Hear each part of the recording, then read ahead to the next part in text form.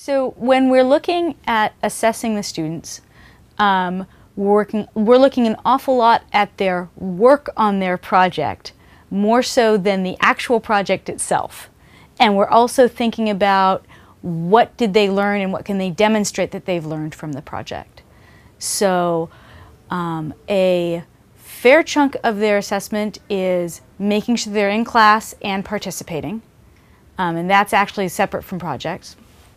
And then within the project, we're looking at how well they managed and ran their project and worked together on a group to get their project done. And that again has less to do with how the project turned out and more with how they worked on it.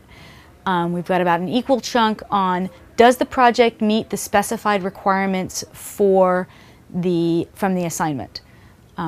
As we say, we're not actually looking for good games here. We don't expect you guys to come up with good games given all the constraints we've piled on you and the time you have.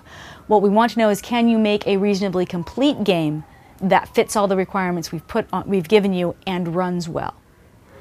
And then the final chunk is their own personal reflection. We ask, after every project, we ask each of them to write an essay. Basically, it's a short essay, but it's talking about what they did on their project, what worked well, what didn't work well, what changes they would make to the process and to the project on their next project, because we really want them to be learning from these experiences. And so what we're really looking for is proof that they have learned something and it's going to affect the way they work going forward.